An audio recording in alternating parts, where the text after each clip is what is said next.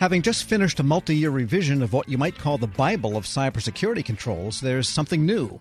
The National Institute of Standards and Technology Cybersecurity crew has a new companion guide. Here with an update, NIST fellow Ron Ross. Ron, good to have you back. Oh, good morning. It's great to be with you, Tom. And calling you a fellow is like saying Ernest Hemingway had a typewriter. But let's get into the first of those publications. 853 is a venerable one, and yet it's been totally refreshed. Give us the highlights of what's new in there and how that process all went. Well, as you said, it took quite a long time for us to bring this publication to its final state, which we did in September. And it's really a remarkable update. Since Revision 4, and I like to remind everybody that Revision 4 was downloaded over 20 million times from the time it was published in 2013. So it's a very widely used publication, both in the federal space and in the private sector. But we had some great updates in the 2020 version. But one of the most important things we did is integrate privacy into the catalog of controls. We took all of the previous privacy controls that were in an appendix, and we integrated them throughout the catalog. And so now that catalog, it's a consolidated catalog, fully staffed with both security and privacy controls. That's really critical today because privacy stands shoulder to shoulder with cybersecurity as being very important in federal agencies and the private sector as well. The other thing we did is we moved the baselines. We have groups of controls that we recommend to our customers based on the criticality of their systems.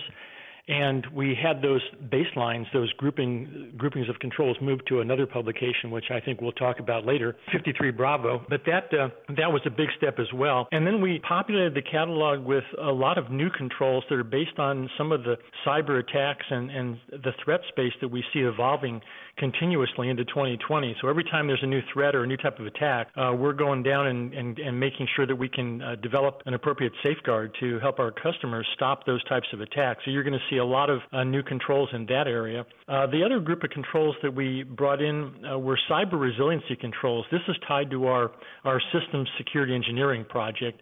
And these controls are basically controls that developers would use to build stronger, more penetration-resistant and cyber-resilient systems. So there's an awful lot of information in this new update, and it took us a long time, but we're really proud of the final product and hope all of our customers will enjoy using the document. Well, here's to the next 20 million downloads. And a question about the new controls. I mean, are they adaptable as the threat landscape and the technology is continuously changing? And I'll just make an analogy. If a control is to turn a certain bolt to 10 pounds of pressure on your torque wrench, and it's a half-inch bolt, and the next time you need a 5/8-inch bolt, still with the same torque, the same control applies, just in a different situation. And that's really, you summed it up very well. That's how our controls are built. We develop all of our controls to be policy and technology neutral. So you're right. We're always advancing in the technology space. We've gone from mobile to the cloud computing revolution and all of that. And we didn't have to develop a separate set of controls for mobile and cloud. We take the controls that we have.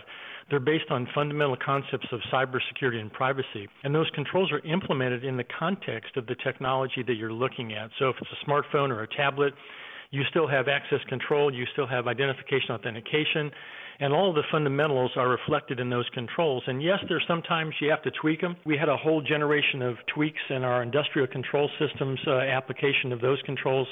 That goes back over a decade. We looked at every control and said, how would this operate in an operational technology mode, so power plants or industrial control systems? So some of the controls had to be interpreted. But the good news for our customers is there's lots of stability in those controls, and we feel that the catalog now has the broadest and deepest set of controls of any control catalog anywhere in the world, and the fact that we have privacy integration now across the entire space is really a remarkable thing. The final thing I forgot to mention is we have a brand new family in 853. We have 5 for supply chain risk management. My colleague John Boyens is the author of NIST 800-161. That's a supply chain risk management pub. And now we have a whole family of controls that are dedicated to helping protect the supply chain, which, as you know, is a critical aspect of our overall defense in depth and cybersecurity strategy.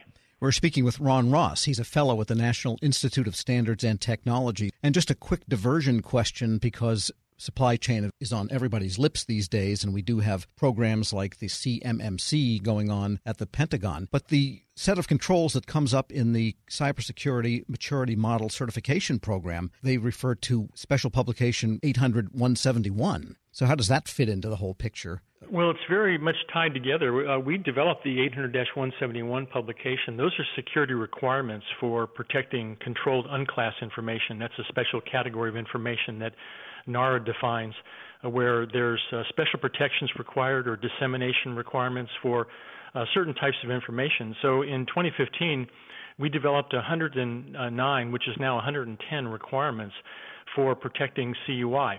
If you look in that publication, though, every one of those requirements is traceable back to a security control in 800-53. So 853 is still the kind of the foundation, and we build a lot of different types of publications off of those controls. They're cast as requirements in this case because we did a lot of tailoring. We took out all of the federally unique things because 800-171 applies to non-federal organizations. When you're with a federal agency and you're sending CUI to that non-federal organization, you want to make sure they protect the information just as if it were on the federal side. So it all traces back to 853, which is good news again for our customers. All right, let's get back to 800-53 Bravo. That's the latest thing. And tell us what 53B is and what it accomplishes. Well, the 853 Bravo is it's our baseline document, and previously we had three baselines. A baseline is a set of controls that you would recommend to a customer based upon the type of system they're operating. And we have three different categories of systems that we deal with in the federal government. We call it high, moderate, and low impact, where impact is impact to your business or your mission if that system is breached or compromised. So we traditionally, over the past 10, 15 years, we've had our three security control baselines in the document in 853. We chose at this point in time to take those baselines out of 853 and put them in a separate document. The reason we did that is because we wanted 853 to be used by not just folks at the enterprise level who are building security programs, but also systems engineers who are building real systems and want a good set of controls to use. So we wanted to separate the baselines, which are used mostly by the enterprise folks, from the engineering community, and they could all see a single unified catalog. So Bravo came out along with the tailoring guidance. Each of those baselines in 53, and by the way, they were updated in 2020 when that document came out about a month ago. We added some new controls based on some of the threats we discussed. But you also get a full set of tailoring guidance, which means every organization starts with that recommended baseline. So you kind of pick whether your system is low, moderate, or high, and then you go through our tailoring guidance, maybe taking out some controls, maybe adding some, and that targets that baseline and makes it very organization specific, so you get the exact protection you need. The bigger add in 53 Bravo was for the first time ever, you remember we talked about the privacy controls in 53, we now have a privacy baseline. That's, again, a starting set of privacy controls that are tied back to OMB Circular A130 and the privacy requirements. And again, all of these controls can be used either in our risk management framework, our cybersecurity framework, or we now have a brand new privacy framework too. So those baselines are really an attempt to help our customers, give them a starting point, and then from there they customize to their needs. It sounds like if you do that customizing homework up front, then you will have a much more manageable and understandable system when you actually implement. Yeah, it's totally true. And, the other thing we introduced, Tom, back in 2018, we updated our risk management framework for the first time in a long time. That's about a year and a half old now. Actually, it's coming up on 2 years. But we give our customers now a choice. They can use our baselines to start with, that starting set of controls, or they can start from scratch. And they can use a systems engineering process and define their own security requirements. So let's say you're in the DoD and you're building a weapon system or a command and control system or a medical device in a healthcare organization.